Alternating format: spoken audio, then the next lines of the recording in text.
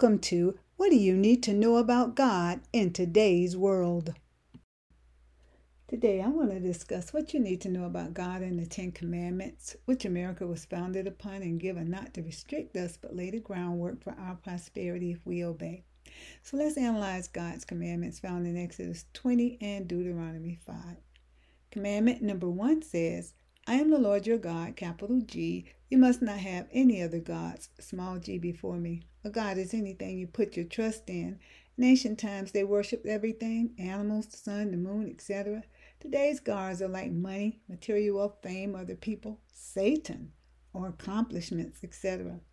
And because man is a spirit being, he will worship and put trust in something. And if he fails to worship the one true God, then something else will fill that vacuum and void, and it will be a false god.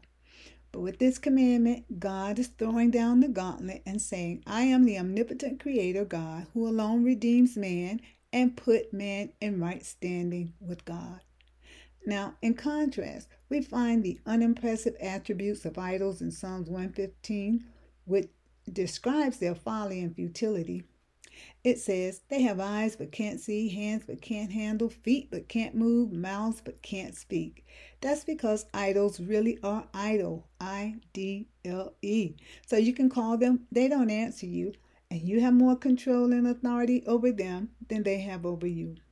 There is only one true God, Yahweh, and Messiah Jesus Christ. And like Israel, we're commanded to be monotheistic and worship and trust Him who alone is preeminent above all creation, and nothing is to rival Him.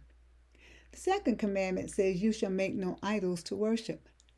In ancient times, they carved representations of their gods. But here, God says, don't try to make physical representations of anything on earth or in heaven to worship, because they are not God. And as for the one true God, it's impossible to try to replicate Him, because in John 4:24 it says God is a spirit, which cannot be confined to physical dimensions. And we must worship Him in spirit and in truth. Therefore, because we are made in God's image, when men clothe themselves in Christ and pattern their behavior to emulate God's Holy Spirit and character, then we will see a replica of God on earth. So if you desire a replica of God, it's not going to be your money, power, or wealth, but instead your own life carved into the image of God through worship, obedience, and holy character, and idolizing none other God. Commandment number 3 says, you shall not take the name of the Lord God in vain. God's so holy, even His name is holy. And it's so sacred that Jewish people would not even write His name because they didn't want to have to discard it. On the other hand, we today are so frivolous with the name of God, even incorporating it into profanity, using it in disgust, ascribing evil works to it, and many mock God and the Christian religion. The irony is that we want to give honor to men, naming buildings, streets, and monuments after them, yet blaspheme the only name that is to be honored, reverenced, and feared. Ephesians 1:21 says, God's name is far above principalities, powers, dominions, and everything in heaven and earth. And while man's name carries no real weight or authority, our names don't make demons tremble and obey, nor has authority over all things, but Christ's name does. And to those who mock Him, God in Galatians 6:7 warns, you are deceived. God will not hold anyone guiltless who mocks and defames His name, for He is not one of your impotent idols, and you do so at your own peril, risking damnation. Christ, His name, and everything pertaining to God is to be exalted, while we as men are to be abased, stand in awe, and assign a fearful reverence toward this holy God, and hallow His name with unceasing worship as it is hallowed in heaven. The fourth commandment says, remember the Sabbath day and keep it holy. The Hebrew word for Sabbath is Shabbat, meaning rest, and refers to the seventh day of the week where God rested from creation. Simply put, though we are to commune with God daily, and though there's been a sharp decline in church attendance and many people only attend church occasionally, our ultimate priority is to be to the God who grants us time for leisure, work, and for worshiping Him, who sustains our very existence. And He commands that we are to set aside a day dedicated to worshiping Him in assembly with a body of fellow believers in His house. And like King David, who said in Psalm 122:1, I was glad when they said, let us go into the house of the Lord. We too must zealously reserve time for God daily and enthusiastically attend His house on the Sabbath. Now, the first 4 commandments deal with man's relationship with God, and when we get that right, we get every other relationship right. But the remaining 6 deal with man's relationship with man. So commandment number 5 says, honor your father and your mother. You see, children learn lessons of respect from parents. But many parents today don't invest time in nurturing, training, and parenting, teaching their children manners and respect, but instead choosing to be their children's friend, even allowing them to call them by their first name. When I was growing up, we called our parents and every adult, including the police, ma'am and sir, which are expressions of respect. But today also, parents themselves are not respectful, being poor examples for their kids. But proper respect towards our fellow man first begins in the home, where children are to respect their parents. And that is because it is our parents who birthed us into this world and take care of us from infancy. You see, God expects children to be subject and obedient to parents, even if they've done a poor job of parenting, or the roles have flipped and we now have to take care of our parents. Yet their position as a parent is always to be highly esteemed. And as parents, you are to be loving and not abusive, so as to make respect an easy process for the children. Because this is the only commandment that comes with the promise. It says, honor your parents so that your days may be long on this earth and it may go well with you. Therefore, those who are disrespectful are highly likely to have their days cut short. But God promises long life to those who comply and honor parents, those in authority, the elderly, and our Heavenly Father God. Commandment number 6 says, you shall not murder or deliberately kill another human being. It doesn't say don't kill, because sometimes killing is necessary. For example, when nations have to defend themselves. But man is made in God's image, and when you murder another human being, it's like you're killing something that's a part of God. And you're not just taking their physical life, you're taking away their God-given purpose. Instead, we are to value all human life. This doesn't mean that we should do away with the death penalty. Genesis 9:6 says that, but those who take a life, their life shall be taken. Hence, God authorizes capital punishment as a deterrent against killing. And in Romans 13, God gives government that responsibility and authority. Now, many will say, well, just take guns away and that'll solve the problem. But the root of the problem is deeper, because Christ says in Matthew 5, even when you harbor anger and hatred in your heart, you've already committed murder. You see, murder and every sin first begins in the heart of man. So even if you take all the guns away, sinful man will still kill and murder his fellow man in other ways. Because we're dealing with hard issues and the hardness of man's heart. Man needs a new, kinder, gentler heart that only Christ can give, that removes the capacity for anger, hatred, animosity, and murder, and transforms it into a heart whose every instinct and inclination is to protect and save life. But until all men get on God's operating table for a heart transplant, God still commands us, do not murder, for it is only God, the life giver, who has the authority to terminate life. Commandment number 7 says, you shall not commit adultery. God has made marriage as a sacred institution and bond between one man and one woman for life. It's like hydrogen and oxygen binding together and becoming water. The Bible describes it as two becoming one flesh. And God says in Proverbs 5:18, you're to be fully committed, faithful, and find joy, fulfillment, and contentment in that one person alone for life.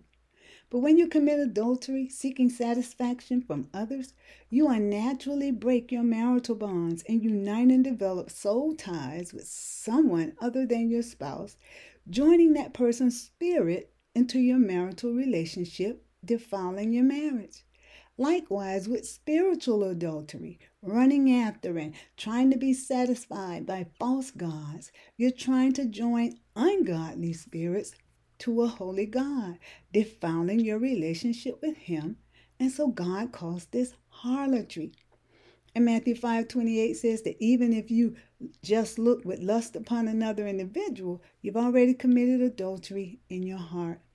But marriage is a spiritual concept, and it is a symbolic picture of Christ being satisfied and faithfully married to His one bride, the church, forever. And adultery and unfaithfulness ruins and shatters this perfect imagery and picture of Christ's faithfulness to His bride, the church. Therefore, in marriage, fidelity is a requirement and not elective. There is to be no flirting, no flings, no other lovers, no other gods, but a bond that grows stronger and fully committed, such that all marriages resembles Christ's fidelity to His bride, finding fulfillment alone in our spouse and in our God.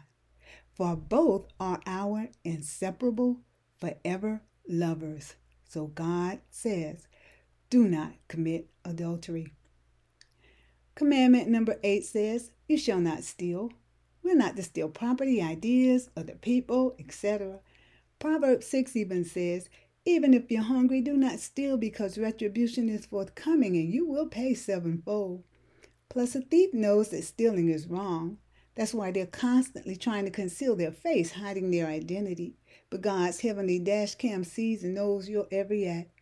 Also, every thief is robbing himself of the favor of God. Because you cannot accumulate through theft the good things that God has prepared for you. And you're trying to make someone else responsible for your lack when God says we're to work to obtain our desires. But stealing indicates that you don't trust God to provide for your needs, when in fact, God's name is Jehovah Jireh, meaning the Lord that provides. That's why in Malachi 3, it even says, if you don't pay tithes, you're stealing, not trusting God to provide.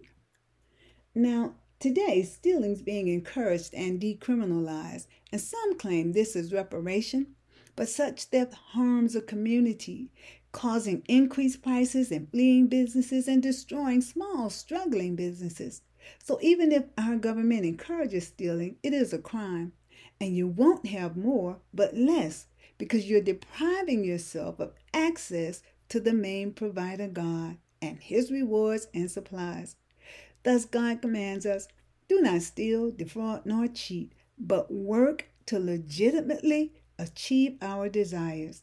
In 1 Corinthians 9:8, God says, He will reward your labor and bountifully supply all of your needs. Commandment number 9 says, you shall not bear false witness, or you shall not lie. Now, God's not talking about telling grandma her pudding tastes good when you think it's horrible, but He is talking about dabbling in lies and deceit as you deal with others, and having a nature of a lie, because that's the nature of Satan. And men are prone to lie, because even little children lie. So God admonishes us to always be honest in our dealings with others. On a broader scale, God is commanding us to obey His word, which is the truth. In John 6, Jesus says, I am the way, the truth, and the life. And John 17 says, God's word is the objective, absolute truth.